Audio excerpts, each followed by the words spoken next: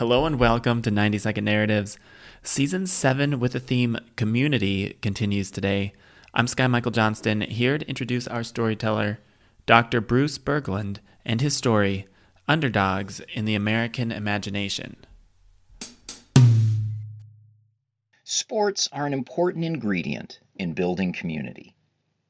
Whether you're a participant or a spectator, sports allow you to take part in a visible public activity, fostering social connection and a sense of shared identity.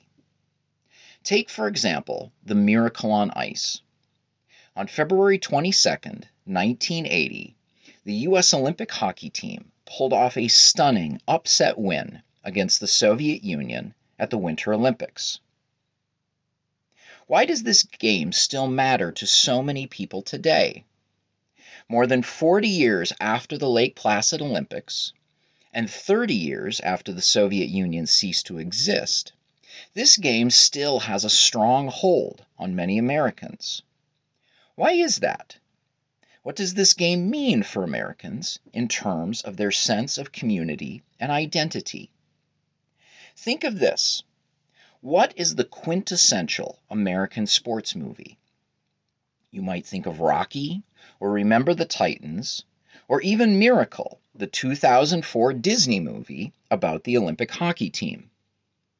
American audiences are drawn to stories like these, stories of underdogs, people usually of working class background, who rise to the top through sacrifice and hard work. The 1980 U.S. Olympic hockey team were underdogs. They were real amateurs. Most players had come right from college. The American players also came from working class backgrounds. Among their parents were a truck driver, an electrician, a carpenter, an auto plant worker.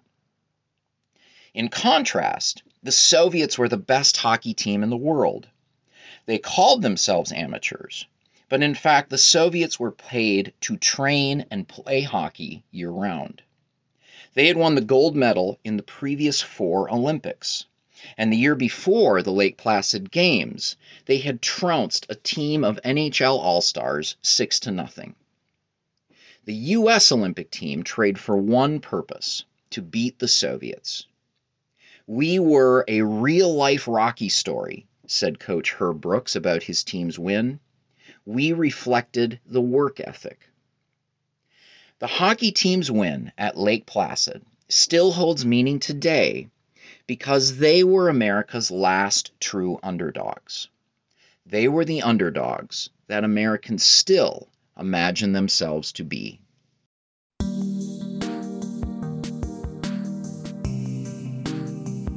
Dr. Berglund insightfully uses the sport of hockey as a window into the histories of numerous communities in his new book, The Fastest Game in the World: Hockey and the Globalization of Sports.